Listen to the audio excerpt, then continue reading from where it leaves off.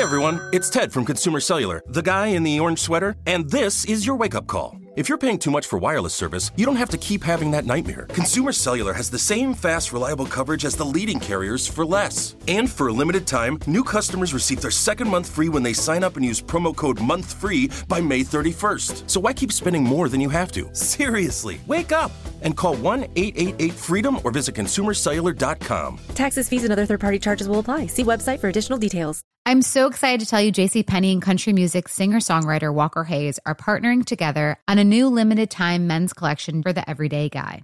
What I love about Walker Hayes is his laid-back nature. He's a family man, and being a country megastar while also having 7 kids, you know he likes to keep his style cool and casual. This new collection is perfect for the guy living the t-shirt life or someone wanting some fresh options that feel just as good. It's easy to wear, affordable styles that celebrate the ultimate family man, along with the quality, durability, and sensibility dads appreciate. Available online Saturday, May 4th at jcp.com and in-store Thursday, May 16th. Just in time for Father's Day. Limited time only. JCPenney, make it count.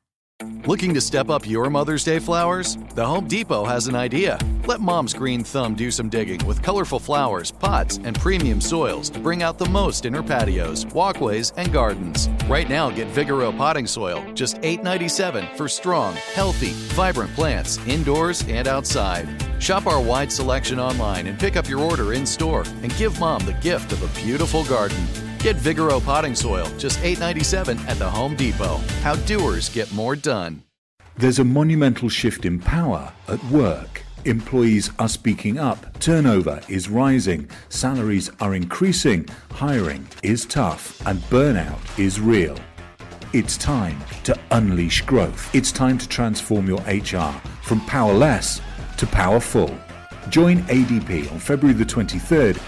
Reserve your spot now. Go to gettheplan.adp.com to register for the Work Interrupted Summit.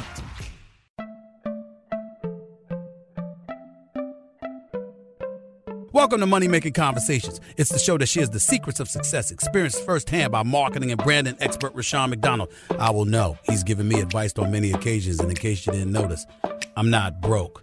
You know he'll be interviewing celebrity CEOs, entrepreneurs, and industry decision makers. It's what he likes to do. It's what he likes to share. Now it's time to hear from my man, Rushion McDonald. Money Making Conversations. Here we go.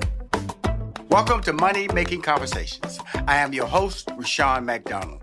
Like I said, every episode, it's time to stop reading other people's success stories and start writing your own. And we talk about gifts. We talk about passion. Well, lead with your gifts. And don't let your age, friends, family, or coworkers stop you from planning or living your dreams.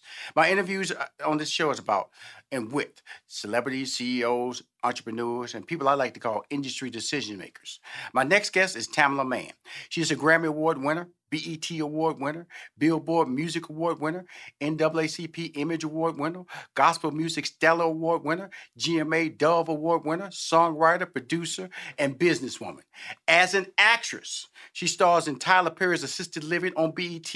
Tyler Perry's Assisted Living is the #1 new scripted series for African Americans 18 to 49 and 25 to 54. And I'm not through, y'all.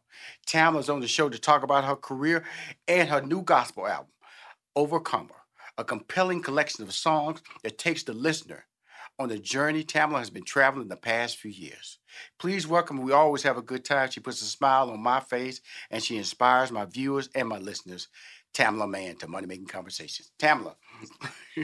What's going on? Hey, how are you? I'm doing fantastic, and I always got a lot to say when you come on the show. You look fantastic. I see awards behind you. Are they blessings? People always say, when you achieve a certain level, it can be a blessing and a curse. Talk about that experience of being successful, Tamela Mann. Well, I won't say it's a curse, but sometimes you're not going to please. The thing I've learned is you're not going to please everybody. Mm-hmm. So I enjoy it. I mean, I'm just living, as the kids say now, I'm living my best life. And I really thank God for the favor that he's given me. But thank God for the awards, but I don't try not to get caught up into all of that. I just like serving. I just love serving. We know, look at Tom Brady when he won the Super Bowl. He said he wanted to win another Super Bowl. And I think that's what we have to understand, that don't hold on sometimes to what you've accomplished. Look at what you can do. And I've always felt that about you. I love David. your husband to death, and today I got you by yourself today to talk about the things you're doing for your career, because it always seems that sometimes when you are married, you can get caught up and people just think you can only do things as a pair. You don't have a life. But I've always seen you as an individual and saw him as a successful individual. Talk about that relationship as a couple and then defining yourself as Tamela Mann. As a couple, I can say for myself, I look at us as being a powerful couple because of us believing and supporting one another. And we just try to be examples for other people to see that you can work together and, be some shakers and be some movers to get some things done, because we're just really sent to be encouragers. And as individuals, it works for us because we're not jealous of each other. We're in each other's corners. We have each other's best interest at heart, and making whatever that goal is or desire that you have, we want to make it come to pass for each other. Like now, David done got my career off and going, and now I want him. I told him, let's do it. Let's go do whatever you need to do or want to do. Let's make that happen. And we're just used to allowing each other to have that light. If it's his time to be in the light, I'm cool with just standing in the background cheering him on, and vice versa for me. Well, the beauty of being in the background, you really ain't in the background, Tamela. Okay, you're so much in the forefront. To be in the background. You're so much in front of everybody. You're in front of me. You're in front of Steve Harvey. You're in front of a lot of people, girl, especially in that gospel world. And that's a beautiful thing because we don't know the journeys that we see. All we do is wake up in the morning. We feel blessed because God allowed us. I always tell people, alarm clock doesn't wake me up. God woke me up. Alarm clock just have to be some physical tool that reminds me that I can get up at a certain time. But I get up, but I look at your schedule. And I'm going to just tell y'all something about Tamela Mann. These hard working should be her middle name. Hard working should be David Mann's middle name. While working on her album Overcomer, she filmed 2 movies, Soul Santa and the new Tyler Perry's movie Madea. Because remember, Tyler said he wasn't going to do Madea no more. Okay, right. But they roll that check in front of you, make you do a lot of things. Okay, you know what? But he wanted to bring laughter too. And let me defend my brother. We've been going through so much. He was like, I just wanted us to get together and make people laugh again. So he is really, this movie, Madea's Homecoming, is going to make y'all laugh. I'm telling you, it's some funny junk going on in this movie. And when y'all see what's going on with Mr. Brown, I tell you, it's hilarious. It's hilarious. I'm going to tell you something, Tamela. I can see Tyler Perry at the Netflix office, right? I ain't ever going to do Madea no more. Then that man wrote some numbers out. He probably broke out the Madea right there. What y'all want? What y'all want, girl? What y'all want? Start calling y'all from Netflix. Girl, Mr. Brown, tell Mr. Brown to get them clothes out that closet. Madea is back in the film-making business. Right, get the gang together. Right. I love it. Now, tell us about Soul Santa now. Because we know what Madea is. Soul Santa. And that's the whole, Soul Santa is going to be something really different for us. As a couple, we still as a couple, but we have some disagreements going on here, but it's serious. Right. It's a drama. Normally, we have comedy and drama, but this time it's just more drama. And David you'll get to see him in a different light. And I really believe it's a really, really cute, loving Christmas movie. It's just going to put you in a Christmas spirit. Well, the thing about that, when I talk about, I always look at Kevin Hart. And I always tell people, Kevin Hart's going to win the Oscar. Because he can really act. He's structured his career where you can accept him as a comedian, and now you can accept him as a serious actor. And I've always seen David, and because he's a person, when you sit down and talk to him, you can just see that other side of him. Because he's not a guy who has to be on all the time to entertain you. And that allows me to let him know that he can cross over and be serious. He can cross over and be focused. He can cross over and be a different role. So when you start seeing him and the script came to you, what were your thoughts of the opportunity, and what was his thoughts that he shared with you when he saw he had to do a more serious role?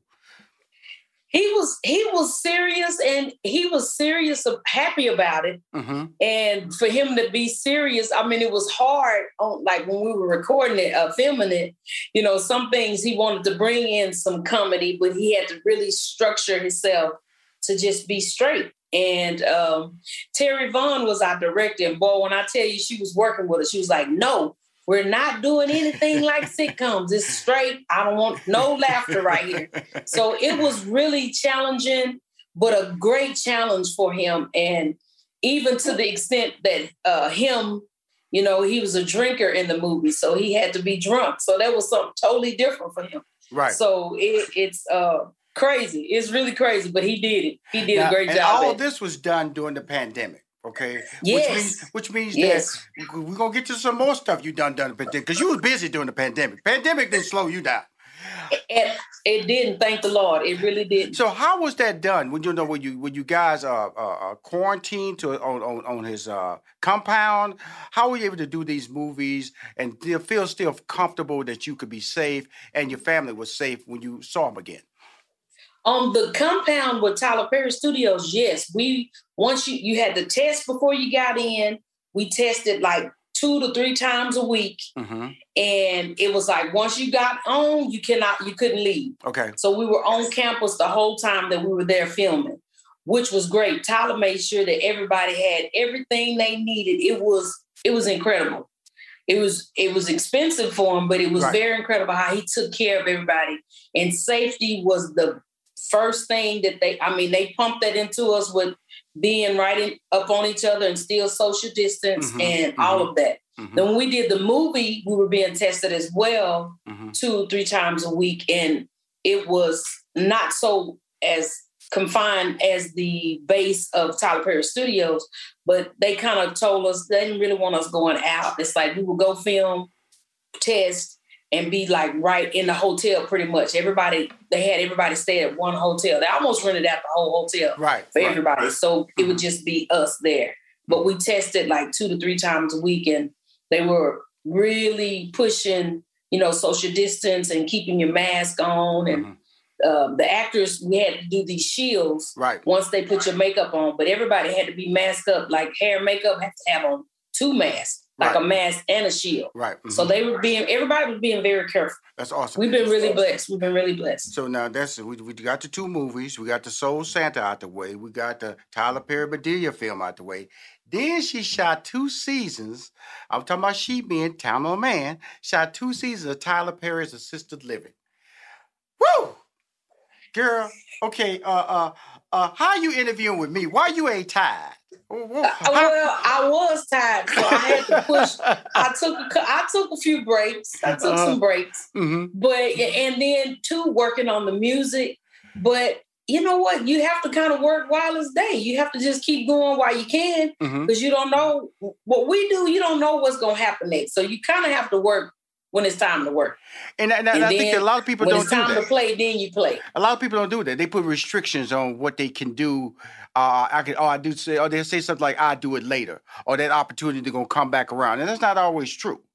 That's not, it's not. And so it's not true that it's going to come back. They may go get somebody else. Absolutely. And the thing that I love about that opportunity. That I love about you, because I always talk about you being a businesswoman, was the launch of your clothing line, the Tamela Mann collection. Because to me, because I love seeing talent. I love seeing gifted people, but some people just can see you in that lane and think that's all you can do. And that's what I always champion your businesswoman side of you. Every time I talk to you, we talk business. So talk about that whole the Tamela Mann collection. How did it get started, and what motivated you to do it? What motivated me to do it was trying to go find some nice things for plus size. Right. Mm-hmm. Because, a lot of times when it comes to our fabrics, they have some stuff that look like tablecloths, and we don't want to look like a tablecloth. Right. Even though we may be thick, we don't want to look like it. We want to look cute too. Mm-hmm. So I was really tuned in on like the plus size thick ladies. I don't even like the word plus size. I say thick, nice with our curves everywhere. Wherever your curves are, I like that. That's word thick. So sizes 12 to 32, it was for your everyday woman. Something nice and comfortable is what we were aiming for. And the quality, it's all about Tamela Mann collection with the quality of work and how well it's put together. So when I'm talking to the manager, which is my daughter-in-law that runs it, and the other lady that helps us with distribution, I'm all about pushing the fabrics that we choose. My daughter and my daughter-in-law, all 3 of us, and they're younger, so we trying to help for my age group and the younger age group so we can have something for everybody. So we try to, dress up.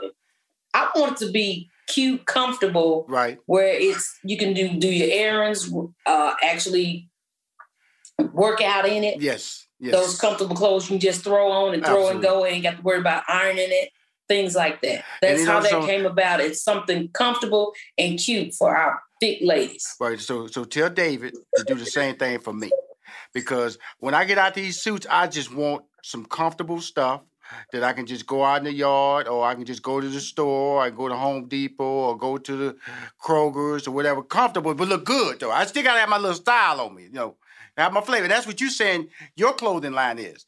You can look comfortable, you can feel comfortable, but you still look good and cute. Yes. The Tamela Man collection. That's what we're talking about. Now this leads to the song, He Did It For Me.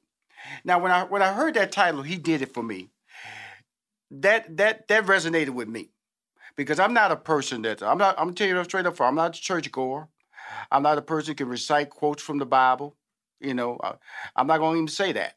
But my faith, you cannot question that, because I am strong in my faith. I'm strong in my belief that I'm blessed to be here. I wake up because of the mercy of God. My family is here because of the blessings that He provides for me to be able to take care of them. And the fact that I come home every day is tied to His blessings. So when I hear He did it for me, what did it resonate to you? Because you created the song. You sing the song. He did it for me comes from a place I did an interview, and then I got back of someone saying, that I'm doing a lot of things and a lot of doors are opening for me, and why is she getting all of these things? And it really hurt me to the core, honestly, where it brought me to tears, where I'm not out here. No one is handing me anything. Right. We work for everything that we have. And I was talking to the producer, which was Phil Bryan at the time. And I was like, man, this don't come easy, the gifts that we have. And I just didn't understand why the words were being said. Why is everything coming to her? Why? I guess it looks easy, but it's not easy for me.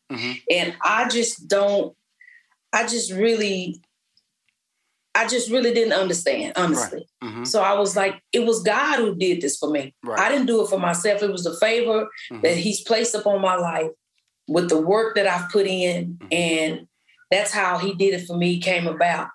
That it's no goodness of my own, but the Lord saw fit to bless me.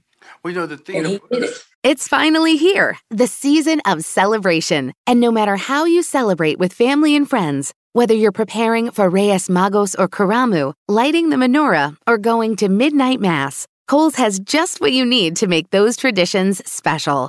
Plus, you'll find gifts for all your loved ones. Send warm wishes with cozy fleeces, sweaters, loungewear, blankets, and throws. Support minority-owned or founded brands by giving gifts from Human Nation and Shea Moisture. Or treat them to everyone's favorite activewear from top brands like Nike, Adidas, and Under Armour.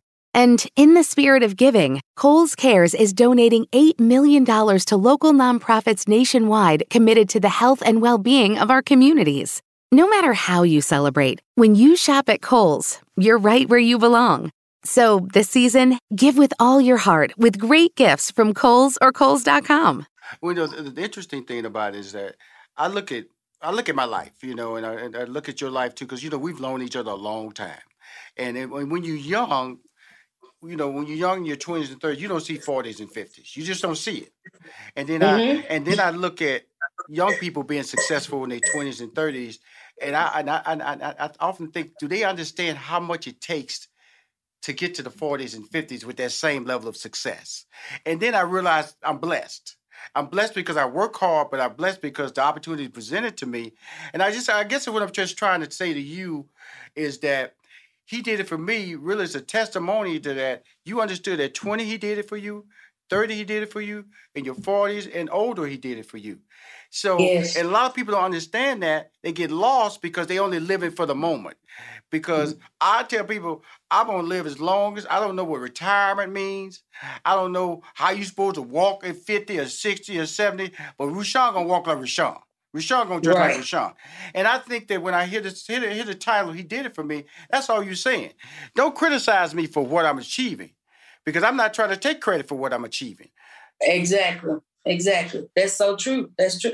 And I think sometimes people feel like, you know, give me a shot. But, you know, once upon a time in my life, I can't say I would be looking like, Lord, why I'm not being blessed. But once I honestly start putting the work in and start believing what I prayed for, that's when the Lord started moving in my behalf, because my faith started standing on its own to trust God, to be God. Right. Mm-hmm. And he started doing it for me. Right. Now, you know, when we think about your life, you know, I got on the scale the other day. I just recently had a gallbladder surgery, you know, and, like 3 weeks ago. And girl, what you doing at work? Girl, I'm tell you something. I enjoy my life. Okay, God told me I can get up. I'm just telling you, Tamala. Don't be criticizing me for sitting up here interviewing you. Okay. I keep telling you, God woke me up. Say, okay, it's good. I'm not pushing myself. I ain't out there running no marathon. I'm not on no balance beam. Okay, I'm not doing none of that. I'm just getting up, putting on a nice suit, sitting in the air conditioning room, interviewing a friend. Okay, you can stop. Okay, so I had gallbladder surgery, and then and so my stupid behind, I'm taking Alka-Seltzer, I'm talking Tums, I'm thinking it's a stomach ache. You know what I'm saying? Because that's what we do. You know, we don't realize our body's talking to us. We try to ignore and try to remedy a certain issues. So recently, in your life, this journey we're talking to that led you to the album that we're going to hear, The Overcomer, you had double knee surgery, you had physical therapy, you went on a wellness journey. Talk about that, because I always tell people on this show, I try to present a life that I'm not perfect. I try to present a life that I make mistakes, that sometimes I don't understand, because people look at me like I know it all, I'm successful, I don't have any problems, or, you know, I don't have any money issues. I do have money issues every day. And so that's right. You had double knee surgery, you had physical. Talk about that whole journey of wellness for you that makes you comfortable to talk about it today, okay? Well, that's how Overcomer came about. The last 5 or 6 years, I was actually working in pain, dancing around, doing filming. All of these things were happening, and I would be in so much pain. And, you know, but while I was working, it's like it didn't bother me. But once I came off stage or sit down, my knees would be hurting me so bad. Mm-hmm. And after going through the surgery, not knowing how I was going to, if everything was going to work properly, you know, if my body was going to adjust to this material being in my body. Mm-hmm. And I'm like, Lord, you know, I need you to help me overcome this. And then with the wellness thing, again, it's like I didn't want to be a liability on my family. So It's like, you got to do something different if you want some different results. So it's that's why I took the album, the name Overcomer, because it's a day-by-day walk that by faith, I'm going to overcome. I'm overcoming. I've lost some weight, but I still got goals that I want to reach. I want to complete and finish that I've started. And with the knees and everything, I went through therapy, like you said, and it's like every day, you know, it's getting better and better. It's been 2 years, July. So it's like I'm getting better and better. And I just want to be like that even in my life. Right. I just want to get better. I don't want to be, even though I'm in my 50s, I still want to be able to learn from somebody. I can learn from a young person or even an older person. I'm open to receive. If it's going to make me better, I'm willing to do that. Well, you know, so that's how I'm working at being an overcomer every day. And I'm encouraging those who are watching and listening that we all can overcome and we can conquer. Well, come on now. Yo, you special now. The two songs on the album, Overcomer and Conquer. She just slipped that in so smooth. That's what I was dealing with a pro. You know, so you can overcome and you can conquer.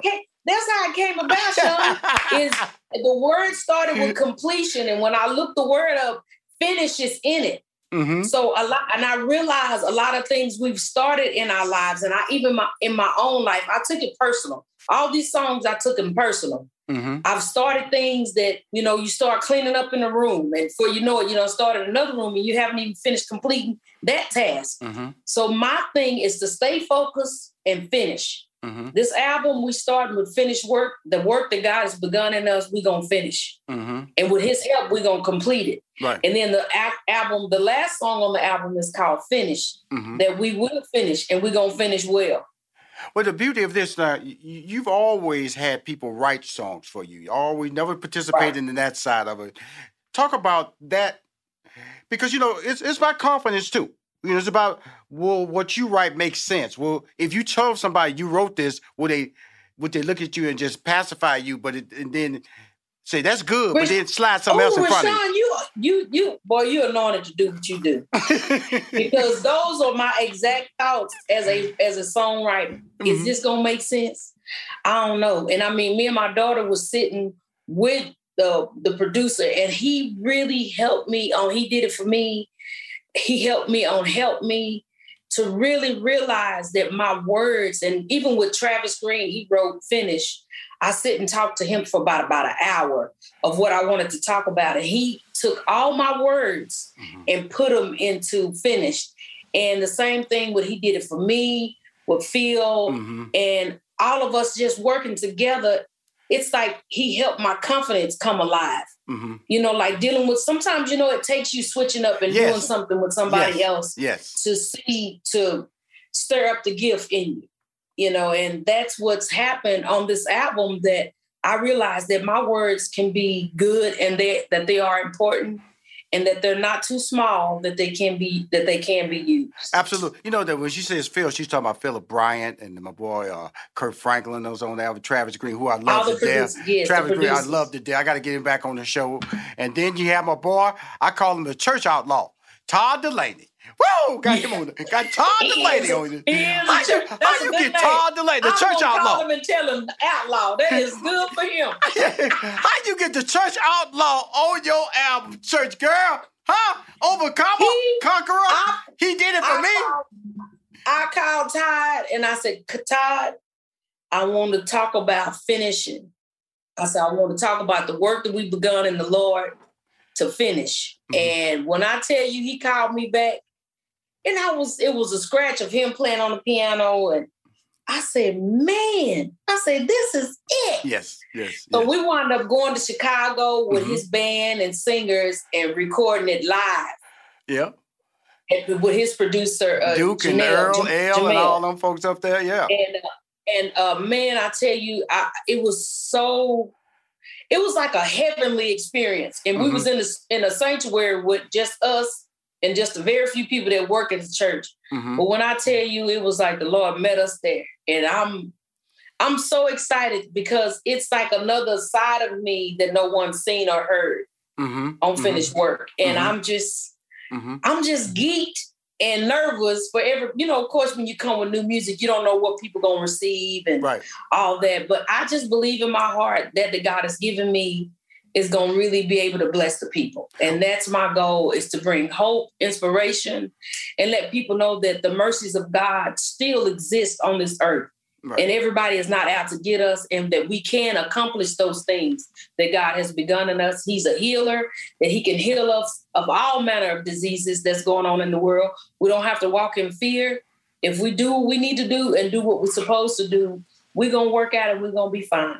Tamala, I Aretha Franklin, one of my all-time favorites, when she did The Amazing Grace. And I'm going to be honest with you.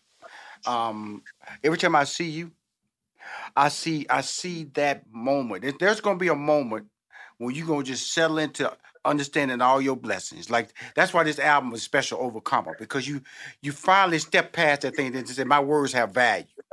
Sir. I can write it down and it's going to mean something to somebody else because it means something to me. See, the next thing is going to be like that little journey you went up to Chicago and did with Todd. The next time, all y'all going to be in the room. Travis Green going to be in the room with you. Kurt Franklin going to be in the room. Philip Bryant, Kimbrough going to be in the room with you. And it's going to be about you. Telling everybody, about the King. About he did it for me. Talk about the Conqueror. Talk about all these journeys that mean something. And I just want to let you know, this album is a blessing for you, because finally, I think that's the final step. Because every time I interview you, I love David. I'm always stepping into you because I know you're a person, have all these great talents, you kind of background it a little bit. And David has pushed you out there, and finally you feel the anointment of who you and what you can be. I'm just so happy for you. I am so happy for you. Thank you so much. You're bringing tears to my eyes. So thank you so much for that encouragement. That's great. That's great. I know. And then every time I come on the show, I got to talk about the family because you mentioned your daughter earlier, and yes. Y'all went out on tour a couple of years before the pandemic. Was all over the country doing the Tillyman Entertainment Tour. Talk about the family, how's it all coming together, how they went through the pandemic and all that good stuff. Just talk about the journey that you and your husband are putting together and the future that y'all gonna have for us. Because we already know you got movies coming out, TV shows coming out, album, The Overcomer coming out. What's coming out with you and your husband? I got to go back to the family core now. And my daughter, Tia, the youngest one, vocal produced me in the album. She had her hand in everything. And her boyfriend, his name is Justin Pearson. They're actually sitting right here with me right now. And it's amazing how they were able to help. They took a relief off of David Sr., and they stepped into the role. And I mean, they really stepped into the role to help me with this thing. And it's been incredible just to see her develop and for her skills to come out, and for all of us to see that this hidden and fear that she's had, it's like finally she's stepping into herself and into her own. And, even like everybody, with my other daughter that works in the company, Portia, and then David Jr., everybody is finding their rightful place, which is causing the company to grow. And, and I have to pray hard because once everything gets really smooth, the enemy tries to show his head. Right. And it's like, of course, to try to bring discord and try to mess things up. But he's doing his job. That's why I have to stay on my job praying. Mm-hmm. And we have to stay on our job in what we need to be doing and staying in our lane to make this thing grow. Because even as individuals, they have great talents of their own that I really appreciate and thank God for the Lord stirring up. But I always tell them, you got to keep God as your base. If you want to be blessed, this is how your mom and dad has been blessed. It's been the favor of God. It's been God keeping his hand on our lives. I can't take no credit for none of it. It's all been God using us and directing us. As you said. Well, we laugh with her. We've seen her grow as a young lady, as a wife, as a mom. But her new CD, An Overcomer. Tamela Mann has been more involved than ever in this songwriting, lending her input to nearly every track. Never has she been more creative with her vision, been more powerful, or her heart more open than this collection of poignant songs. The past few years, you've seen the physical setbacks. You've seen her overcome them. You've seen her smile when she had pain in her body. But what's never stopped me is telling you I love you, telling you I love your husband, and thank you for coming on Money Making Conversations again. Thank you so much. Thank you. This has been a joy today. You got me hyped up. Now, boy, I hope whoever's after you today is gonna be as hyped. I know they're not. Because you got your own vein. You in the lane all by yourself. Thank you so much, Rashad. As usual, you're a blessing to me and you're a blessing to our community. Thank you for sharing and bringing us some good information. Thank you so much. Cool. We will be right back with more Money-Making Conversation with Rushion McDonald. Look through your children's eyes to see the true magic of a forest. It's a storybook world for them. You look and see a tree. They see the wrinkled face of a wizard with arms outstretched to the sky. They see treasure in pebbles. They see a windy path that could lead to adventure. And they see you, their fearless guide through this fascinating world. Find a forest near you and start exploring at discovertheforest.org. Brought to you by the United States Forest Service and the Ad Council. You are now tuned into the Money-Making Conversations, Minute of Inspiration with Rushion McDonald. Hollywood super producer Will Packer has produced films that have earned more than $1 billion at the box office. Will Packer tells me why marketing his brand as a producer wasn't normal in Hollywood. Well, when I came in as a producer, I knew how important it was to connect with an artist. That really started with my journey at FAMU because I made my first film project, which was Chocolate City, while I was still an undergraduate. at FAMU. I was a junior. We shot Chocolate City, this little bitty movie. And in order for that film to be successful, I had to go out to my audience, my core audience. And I realized I needed to go out and explain to that audience why they should care about this film. And that really started something that I still do to this day, which is going out and trying to touch people with every project that I have. If you want to hear this full interview with Will Packer, visit moneymakingconversation.com. Now let's return to Money Making Conversation with Rushion McDonald. My next guest is Craig Melvin. He's the co-host of the Today Show and the author of the book Pops, Learning to be a Son and a Father. You may know Craig. He's an award-winning news anchor, as I said earlier, on the Today Show. You also have seen him on MSNBC Live and a host of Dateline. He's on the show to discuss his book, Pops, Learning to be a Son and a Father. It's the story of all the father figures in Craig's life, and that includes inspiring men from his program or his series called Dad's Got This series on NBC News Today. These experiences and encounters have shaped Craig's understanding of his own role as a dad, and I'm sure I can be related. We're going to have a nice conversation since Father's Day has recently passed. He has 2 young children. Please welcome to Money Making Conversation, my man, Craig Melvin. How you doing, Craig? Rushion, I'm well. Thank you so much for having me.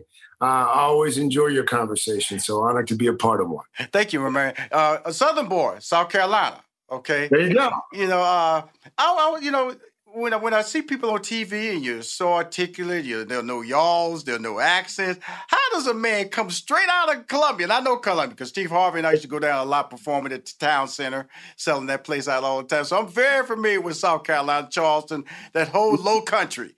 There's no low country in your tone. What's going on here? How you break that low country accent? Oh, it's funny because I never had it. My mom. You'll appreciate this, growing up in Houston, the way that you grew up. My mom grew up in the projects and first in the family to go to college and first in the family to get a graduate degree. So when we came along, she wanted to expose us to things and places that she had not been exposed to. Right. And consequently, I think I was probably 14 or 15, and she had us take part in these oratorical contests. Right. And that was kind of how it started. So I took some public speaking classes and then these oratorical contests. And then the next thing you knew, I had what they like to call in the business a nondescript dialect, where you can't really tell based on listening to me where I'm from. So it's a blessing now. When I was growing up, it was always he's talking white. Absolutely. He talks like a white boy. So it was a curse. Now it's a blessing. Well, it's interesting because I knew in my middle school, I remember my teacher used to always ask me to read. And, people talk about bullying. And, when people talk about, they call you snowflake, that was a form of bullying. And then so it's popularized now because people are willing to talk about it. But we all grew up in some form of physical or mental abuse from high school kids or people in the neighborhood. And I remember this girl, she made such a big deal that I was always asked to read that it almost, I have to say, traumatized me because I went exactly the opposite. I wanted to talk. I wanted to say ain't. I wanted to slur my words. I wanted to fit in.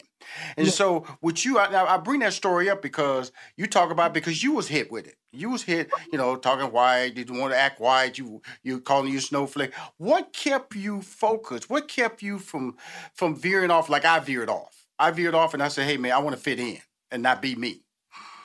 I think it was, and I write about it in the book, my mother really, Rushion, I mean, she kept us on the straight and narrow. At the time, we resented the strictness. I mean, my mom, she knew all of our friends. Right. She knew all of the parents.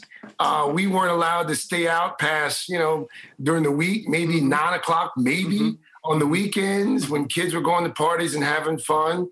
I was doing oratorical contests and church activities. And I went to, in high school, I think I probably went to maybe 3 high school football games on Friday night. I grew up on a very tight leash. Right. And part of it was my mother overcompensating for my father not being the kind of dad that he should have been. But part of it was mom she knew back then, I think, kind of what it took. She was a school teacher. Then she went into administration. She knew what it took to shape and mold young Black boys, especially. Right. And that was it. Had it not been for her, had I grown up in another house, we wouldn't be having this conversation right now. Well, in writing your book, the book we're talking, interviewing Craig Melvin, his book, Pops, Learning to be a Son and a Father. Is it because of the fact that your father wasn't there, that she maybe overcompensated and wanted to make sure you had a better life, or you pursued the options, even though I knew she went to college? And I think at the age of 22 is when she became pregnant with you. But talk about that in the middle of this, because as we talk about trying to shape you, because of the fact that you've been shaped by a lot of people, especially the stories. We're going to talk about the prison incident when you was out at Camp Grace, how that really kind of like started you in this direction of humanizing all men, especially men who are incarcerated. Talk about your mom and her role versus your dad role, because you mentioned it just a little bit. But that centers around us getting into the story and your father changing his life at the age of 67. So mom had to play the role of mom and dad for the better part of my childhood. Right. It was a role that she was fortunately well prepared for it, because she had to take care of her 3 younger siblings when she was in college, and her father skipped out on the family, ended up essentially dying on the streets in squalor. But no, a mom. Because my father was not physically present as often as I would have liked, and my younger brother would have liked, and my older brother as well, mom stepped in to fill the gap. She filled the void, and not just being present in the sense of Rushion, little league games or soccer games or concerts. Not just physically present, but emotionally present, right? Spiritually present. Right. I mean, the relationship that I have with God is because of my mother's relationship with God. So it was divine intervention. Had I had any other mother, things would not have gone the way that they did. But it's also, and I write about it in the book, as you know, and I do appreciate the fact that you read the book. You'd be surprised how often we talk to people about books and they haven't read word one. But I can tell you read the whole thing. And I write about, in the book, my father. I asked him during the course of my interviews with him for the book. I said, Pops, what was the most money you ever wasted? Without missing a beat. He said it was about $1,500 back in 1986. I said, well, that was a lot of money back then. What'd you spend that money on? Right. He said, that's how much it cost to put my daddy in the ground. And in that moment, I realized that while I had been frustrated by the lack of relationship I had with my dad, it was exponentially better than the relationship he had with his own father. Right. He didn't even know who his dad was until he was almost a teenager. So it was wholly unrealistic of me to expect him to be the kind of dad that I had come to idolize. He couldn't be it because he hadn't seen it. And you can't be something. Or scratch that. It's really hard to be something. Yes. If you haven't seen it, if you haven't been exposed to it. So that's what my dad was up against. Well, when I read the book, I heard Shotgun House. Okay, I grew up I was born in a shotgun house, 2-bedroom shotgun house. A lot of people, if you listen to shotgun house, open the front door, shoot the gun out, shotgun out go out the front back door, don't hit anything. That's a shotgun house. Okay. Yo, you reference pig feet. Grew up with pig feet, my man. Hey, I wouldn't touch them now, Greg. I wouldn't touch them now. But pig feet were part of my lifestyle, and so that's the Southern. I'm from Houston, Texas. I'm from the South. It was a lifestyle that was normal to me, but it was also a community lifestyle of people taking care of each other, and that was really important. Not only your dad, even though there were some missteps, there was still people there to take care of him, to make sure he was focused, to shout at him as he became an adult. There were people in the community. That's really important in this book, that no matter what, there's some form of family tied to your story and the people in your life. Talk about that.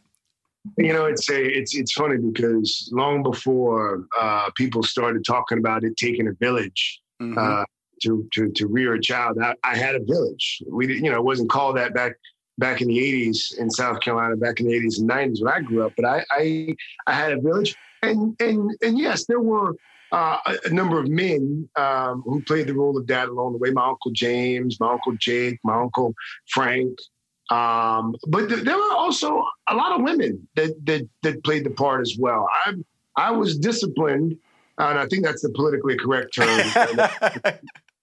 I was disciplined by more women growing up than men, whether it was my mom or one of my aunts or my grandma. I spent a lot of time with my two grandmothers growing up. And they really shaped me in myriad ways that I didn't fully appreciate until I was older. Right. And then after that, I had coaches along the way. God always blessed me with people along the road. Right. That gave me a little part of something that I was able to take and build on. Right. It's difficult for young Black men, especially. It's difficult to learn how to carry yourself in this world without examples of it. And I had lots of examples, thankfully, along the way. But the reality is, as you know, Sean, a lot of kids don't have that. Right. A lot of kids don't. They just, through no fault of their own, mind you, they don't have a mother or a father or an uncle or an aunt to take their hand on this journey of life. And so they end up finding role models that should not be held up or that should not be on a pedestal. And they begin to emulate them. The thing I really like about your book is that sometimes, because my father was a truck driver, so when he wasn't driving trucks, he wasn't really connected to me. I can tell you, he was my father. I can tell you that. My mom was there for me. My mom pushed me. My mom always felt I could be somebody special in life. When your father showed up for your ball game, that memory, you don't know if you got a hit or home run or got struck out every time you went up the bat, but you remember that moment. And then when your mom rescued you when you thought you had entered early fatherhood, those are two moments that really, I bring up those two moments, Craig, because despite of all the things we do in our life, there are always memories that really, some haunt people, some inspire people.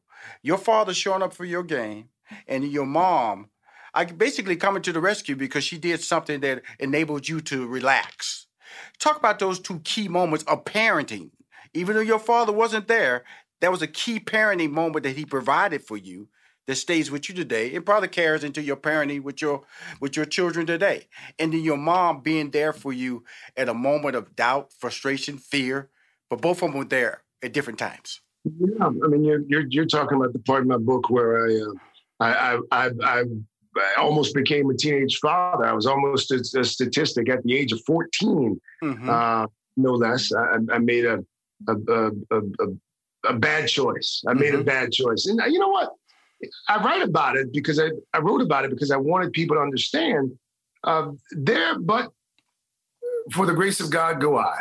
And I think a lot of folks can relate to this idea that, there's that night or sometimes that day, but usually it's that night where you went left, but you could have gone right. Or you went right.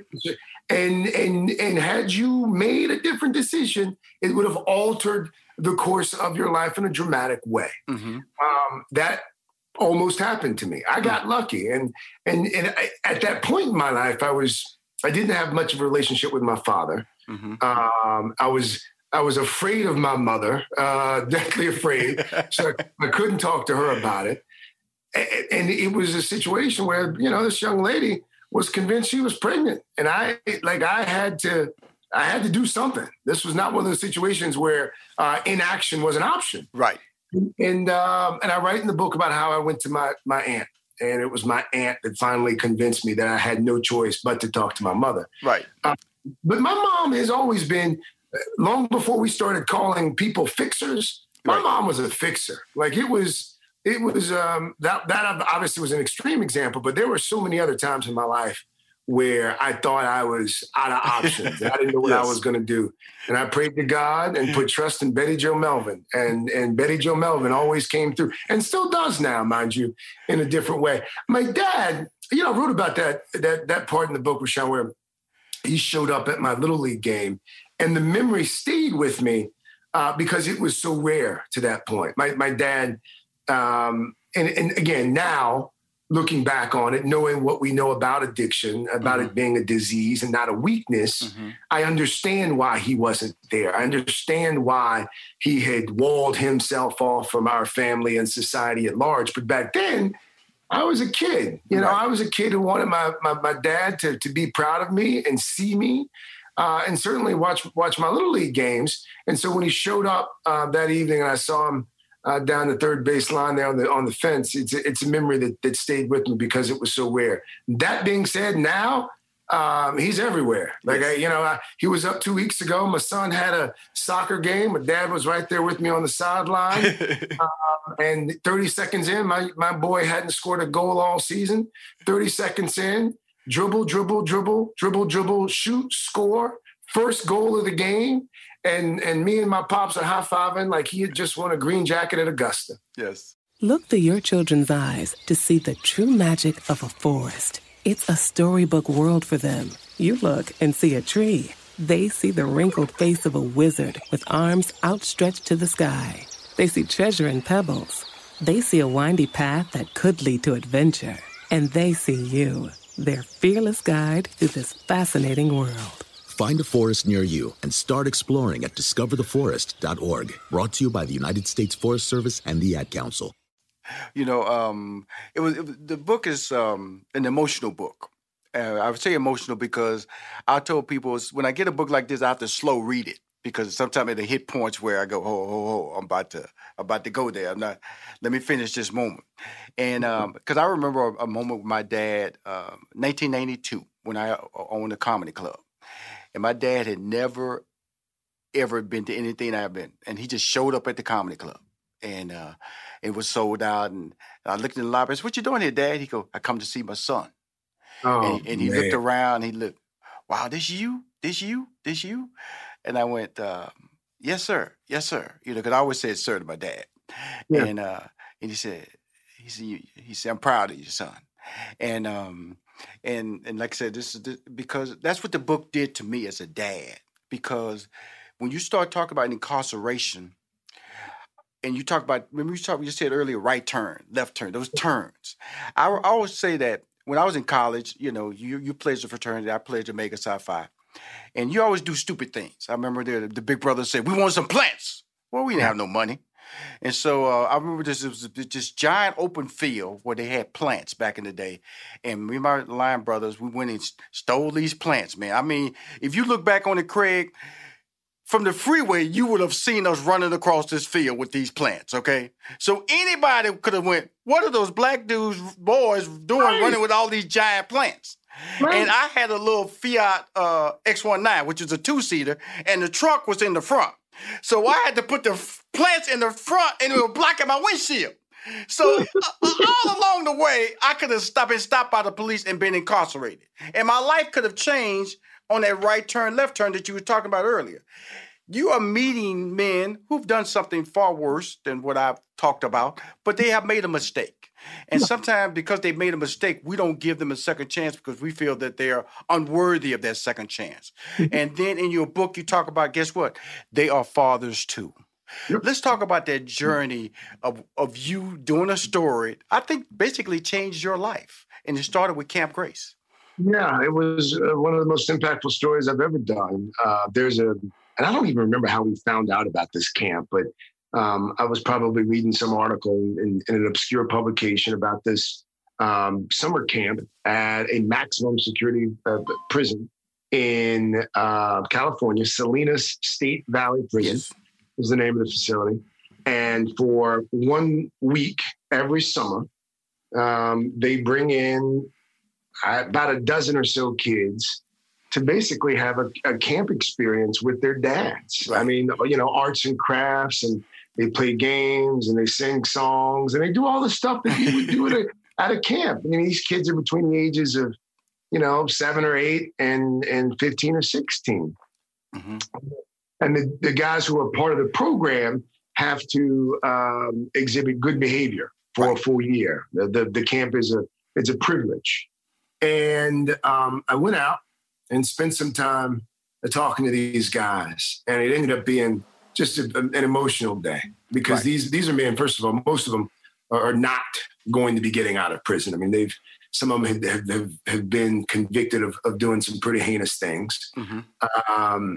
But the two women that started the camp, both of their husbands were incarcerated and consequently weren't really a part of the child's lives. They would get the occasional visit, on a weekend, and you've got the glass, but they weren't able to really be a part of the child's life. So they came up with this idea for a camp. And I talked to one of the guys out there, and I asked him the question I knew a lot of people were going to be asking when they watched or read the story. How can someone accused of some of the things these guys were accused of, how in what universe do they deserve the right to spend time with a child? Yes. And without missing a beat, he said to me, tears in his eyes, they might be right. I may not deserve it, but you know what, Craig? My kids do. Right. My kids deserve to know their father. They didn't do anything wrong. They didn't make any bad choices. And his larger point, and I think this was just as valid, if we're serious about stopping the prison pipeline that we always talk about, then we need to make sure that kids of incarcerated individuals have relationships with them. He spent a fair amount of his time talking to his daughter about choices, making good choices, not ending up where he ended up. It's a fantastic program, and it moved me. And it also moved me, Rushion, because my grandmother, and it's the first line in the book, not to give away too much, but, my grandmother, now when I knew her, she was either she was going to church, at church, or coming home from church. Like she only loved the Lord. Yes. But apparently, long before I came along. I'll tell you what, Craig, just say she's a bootlegger. I don't want to give away no more than that. Just say she's a bootlegger. I don't want to give away the earlier part, okay? She's a bootlegger. Yeah. She was a bootlegger. She was a bootlegger. And got a second chance. Yes, she did. And had she not gotten a second chance, who's to say whether I would be here right now, Well, here's the thing I want to point out about that. Now, his grandmother was in the same jail that Martha Stewart was in. Yes. So she got, how many chances has she's got? Okay, but in the same facility now, and so when I read the book and it's like I said, it's an emotional journey because it's your story, but it's a relatable story because I remember when my younger brother was incarcerated in California, and Glass talking, and I was in tears, and he told me he couldn't cry. He said, I can't cry. I can't. They can't. He said, I can't. And my nickname is Ricky. He said, Ricky, I can't cry. Because they see me crying out here, I pay a price when I go back inside. And in that book, the gentleman you interviewed, he said, thank God I have a cell by myself. Because now I can cry. And so I love the fact that you were humanizing people because we see the violent sides, and nobody's trying to downplay that. But we have made mistakes. There are people on the other side of this that have to deal with it emotionally. These are kids. And like one of them said, look, it's all right early on when you're playing cards and you're playing catch, but when they become teens, the conversation becomes different. Yeah. And that's what fatherhood's all about, which leads to your whole life of being a father, being connected to your dad, and now being a present-day father. Let's talk about that, Craig. I think that you can be shaped by negative examples, just as much as you can be shaped by positive examples. In fact, I think in some instances, maybe even more so. So, growing up, I didn't know the kind of man that I wanted to be. I certainly didn't know the kind of father that I wanted to be. But up until a few years ago, I knew I didn't want to be anything like my dad. Yes. And that was what motivated me personally and professionally, probably to a certain extent. Now that I'm talking about it, but no, it's funny because I have to remind my kids sometimes that I have a job, and consequently, I cannot be at their beck and call day and night because when my dad was there. When we were younger, it was big. Like it was a wedding or funeral or graduation or that little league game that I write about that I remember because it was so rare. Dad didn't show up for stuff, in part because he worked third shift at the post office, but in larger part because because of the addiction issues that he had. Mm-hmm. So as a result, I've gone to the other end of the spectrum. So if, I'm there for soccer games, and my daughter had a gymnastics recital last Sunday morning, and so I'm physically present as often as and as much as I can be. I do school pickup and drop off. I try to do it all because my dad didn't do any of it. Now the problem that you create when you do that, and it took me a while to figure this out. I've created expectations. Yes. So if I'm not there, it's like, oh, Daddy's got to travel for work. Well, Daddy, can you take a later flight? Or can you go tomorrow? And I've had to say it a few times, that it's the job that pays for all of this. You don't get to go to dance or you don't get to go to soccer if Daddy's not hopping on planes. Absolutely. Right? Absolutely. So that's the unfortunate part. But they're starting to understand. But it's funny as you become a parent, how you at some point become the kind of for me at least, the kind of father that I used to mock.